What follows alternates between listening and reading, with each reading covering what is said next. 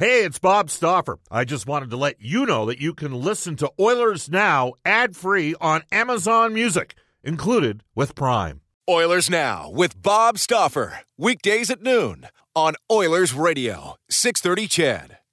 630 CHED and the Edmonton Oilers Hockey Club present the show that is everything Oilers. Oilers Now with Bob Stauffer. Brought to you by Digitex. Service for all brands of print equipment in your office? Yeah, Digitex does that. digitex.ca on Oilers Radio, 630 CHED. Hour number 2, Oilers Now. We've already had Elliot Friedman on from NHL Hockey and Rogers for the River Cree Resort and Casino.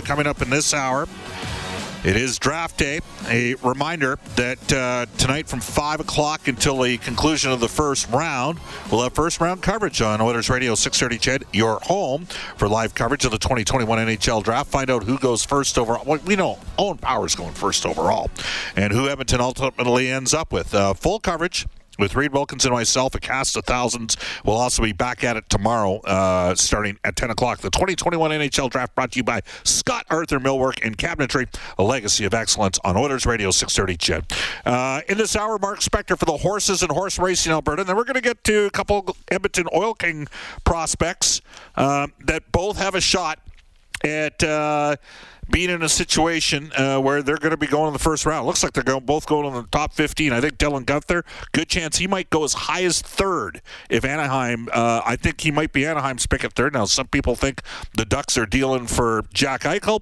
Sebastian Cossa, meanwhile, would look terrific at 19 for Edmonton.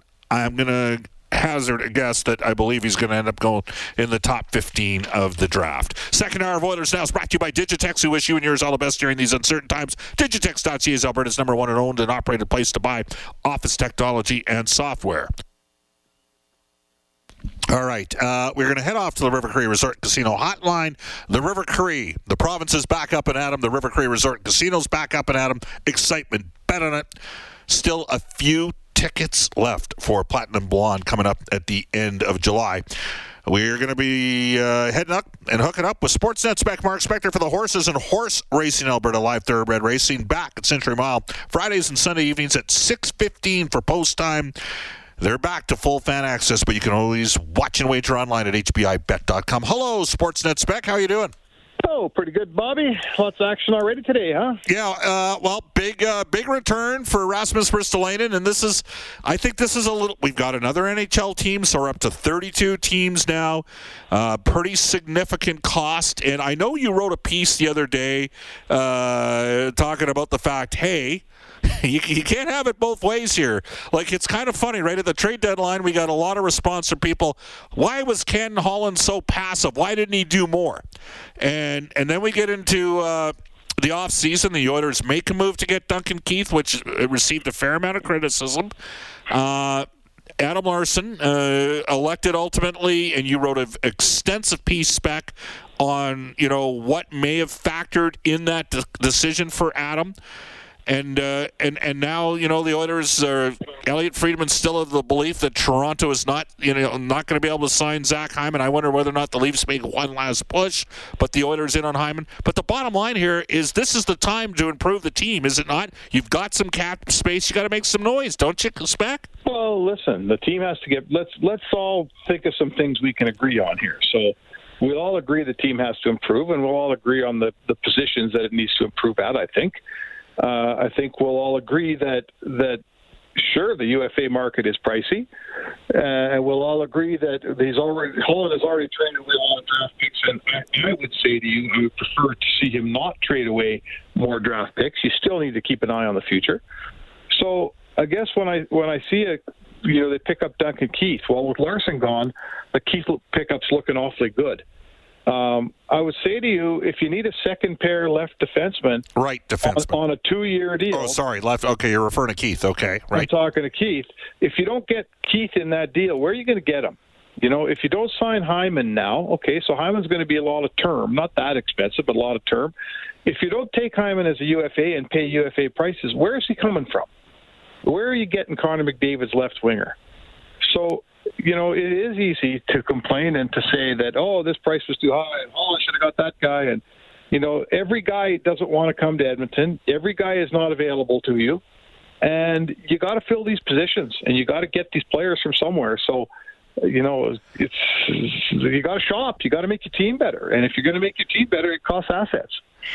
Mark, when I sit there and look at teams that have been, especially you and me have had this conversation for years about how games are managed come playoff time. But the one thing that happens is skill gets mitigated against, right? They put away the whistles, and you got to have depth, and you got to have experience. You got to have goaltending. And I think the Oilers are attempting to add more depth and more experience to the team. I don't know if they can change out the goaltending because of what Ken Holland inherited when he got here. And the reality of the situation in goal, though the Oilers haven't officially announced Smith, they've pretty much officially announced Smith. He's getting a 2-year extension. They got another year left in Koskinen.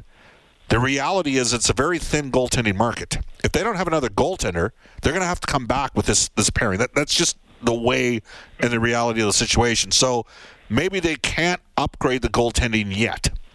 Conversely, they can add more experience and more depth to both their forward group and their defense. I think you would agree on that. Is that a fair assessment? Mm-hmm. So sure. What type of replacement makes sense for you, given that Larson, his prerogative, ultimately elected to decide to play in Seattle and get a fresh start, understandable given the personal tragedy the Larson family suffered here. What type of guy makes the most? Like, should they revisit and bring Tyson Barrie back now? Is that going to set off a chain reaction where they, does that make Ethan Bear a guy that ends up in play? Because Bouchard's going to be here. What would you do if you were GM for a day?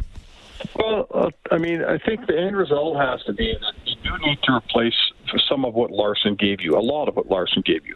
He was their most defensive-minded guy. He was the guy that played when you're leading 3-2 with 40 seconds to play. He killed your penalties. He was your top penalty-killing defenseman, I believe, in minutes.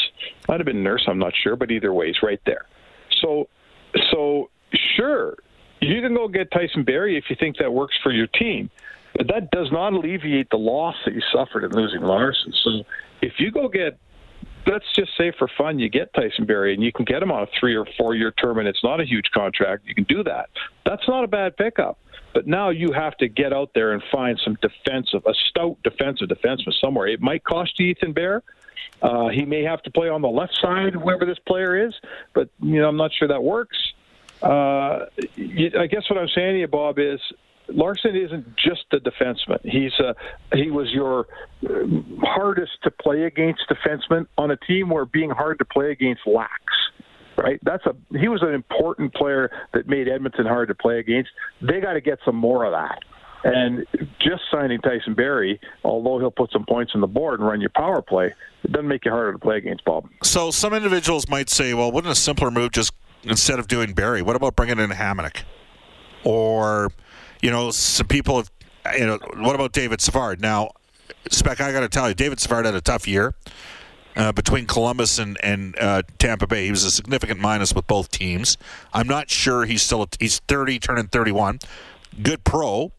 Probably going to get a 3 or 4 year term. Elliott just said likely to maybe even replace Shea Weber in Montreal. But what about a Hamonic? CC? Yeah. Someone like Hamonic is older and has had a lot of injuries. That would scare me off a little. But he also comes at a much lesser price point. Right. So, if let's say for fun you bring in Hamonic and you give him, you play him ahead of Bouchard off the start of the year. If you get lucky and Bouchard progresses, maybe by 2/3 way through the year, Bouchard's playing ahead of Hamonic. Hamonic, to me, is a third-pairing defenseman, Bob. Yeah. If you can bring him here and play him as a third-pairing defenseman and kill your penalties, I'm not completely against that. He's going to sign for, he's a 1.7 player or something like that, 1.5. But, if Bouchard does not come along as expected, and you have to, go down the stretch with Hamonic as your number 2 pairing defenseman, and he's killing penalties or stuff, history tells us he's probably going to get hurt, and he's not good enough to do that role. So it's a gamble. It's a gamble. But look at one of your choices was a right shot D was Ristolainen. Yeah. And look, the price you paid for a guy who's got 1 year left and then he's a UFA. How much pressure is there on Philly to sign that guy as a UFA? I don't like their bargaining position very much, Bob, next summer. It's going to cost them, and they just added Ryan Ellis on the right side too, Spec. Yeah, so they got 2 good defensemen, and they paid big price. Yes. Right? for both Big guys. Price. It did. And by the way, it's interesting with Cody Ceci. He goes minus 27, minus 22 his final 2 years in Ottawa. Sort of an, lockout, or not the lockout, but the pandemic year of 1920. Very pedestrian numbers with Toronto, marginal plus. He was pretty good in Pittsburgh this past year. Okay. And there were people that thought Ceci always had a higher ceiling than he showed. I mean, he doesn't play with a lot of bite. To me, Hamonic's a more difficult guy to play against. I know we've mentioned Hakanpää. I talked to someone last night that thinks that there could be as many as 12 to 15 teams in on Hakanpää, which is, right. There's a guy that the analytics would suggest was not very good in Carolina. But an effective, fairly inexpensive defenseman, though. As a People 6'5", like him and he doesn't cost too much, right? 220-pound, rangy right shot guy. Mark, I got a guy, a pipe dream guy for you. Okay. And you and me had a little bit of a disagreement over, what you'd be prepared to, and so I want to have that conversation. Colton Parayko. Now, if I'm Doug Armstrong, given what he's already moved out of St. Louis, Colton Parayko's going in his last year of a deal. He's represented by Jerry Johansson here in Edmonton. Okay, he's making $5.5 million this year. He's 28 years of age. He is an elite shutdown defenseman that was paired with Bo Meester that won a team a Stanley Cup. They got Falk on the right side, who I've never been a big Justin Falk guy, right? He's got some offensive ability, and they got Krug on the left side. Neither of those guys are overly big players. They got a guy like Scandella that's got a little bit of size. Yep. Colton Parayko is a pending UFA. Now, my guess here is you're going to see St. Louis shell out for Colton Parayko. How much would you be willing to give up in a trade if somehow he shook loose during the course of the season as a pending UFA? Well, he's a pending UFA, so this is like the Ristolainen trade. You're going to have to give up a lot, and then you better be darn sure you can sign the player, or you're going to look very foolish, right? Yeah. Nothing worse than giving up huge assets for a player who walks after a year. Now, if you're the Edmonton Oilers and you're signing Colton Parayko, I think you have a pretty good idea you'll be able to come to terms with the player. He's from here. Yeah.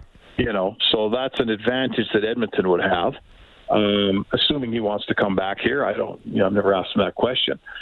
I would give up significant assets to get that player if I'm Edmonton, because in my opinion, he's in his prime. Let's go on the assumption, Bob, you think you're going to sign him. So you're getting him for this year and then 5 or 6 more. Yeah. Right? You're getting a big 6'6" defenseman in his prime, who's won a Stanley Cup, who's from here, who you're going to have for 6 or 7 years. I'd give up a substantial amount for that player, Bob. Would you trade Bouchard for him? Before this phone call is over, I would trade Bouchard for him. And I would not. Yeah, okay. I would trade Bouchard for him. I would trade more than Bouchard for him, Bob. In my opinion. I would trade this year's first rounder. And Bouchard? No. I would not trade Bouchard for Bouchard's 21 spec, Parayko's 28. I love Colton. You love Colton. He's a great guy. He does your golf tournament every year. I don't care what he is a great guy, but that doesn't matter. But I think you could get, and I think it's a pipe dream, because Doug Armstrong's lost. Jay Bouwmeester had the heart incident. He was under contract to play last season, and he lost him. Then he couldn't get Pietrangelo done. I don't actually understand, and I know Army's won a cup, and he's heading up team, but I'm a little bit perplexed as to what he did with both Falk and with Krug.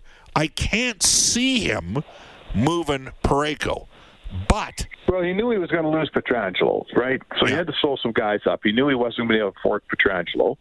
And then he traded Edmondson to Montreal, and that's a deal I'd never...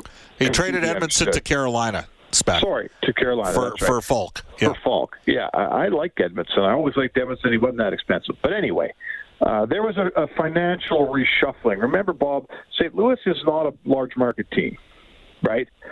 They're not a spendy club.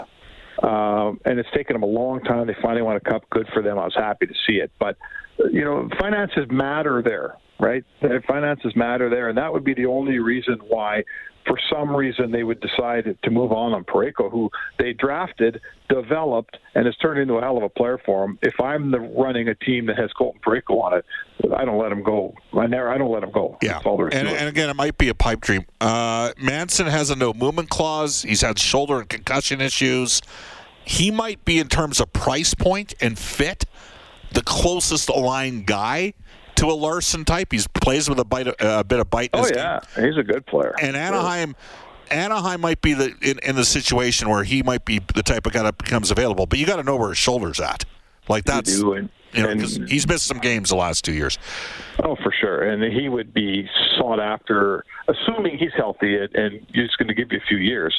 There'd be a lot of dogs in that fight to try to get that player. He's a very good physical defenseman that a lot of teams would want, Bob, for sure. Mark, any hesitation if the Oilers ultimately get Hyman consummated either via trade, which, I mean, we're hearing the Leafs want like a second or third rounder for Edmonton to right? And maybe it's just a byproduct. The Oilers just wait until free agency opens. Elliott seems to think Toronto's out. I would say Toronto's not out until they're out.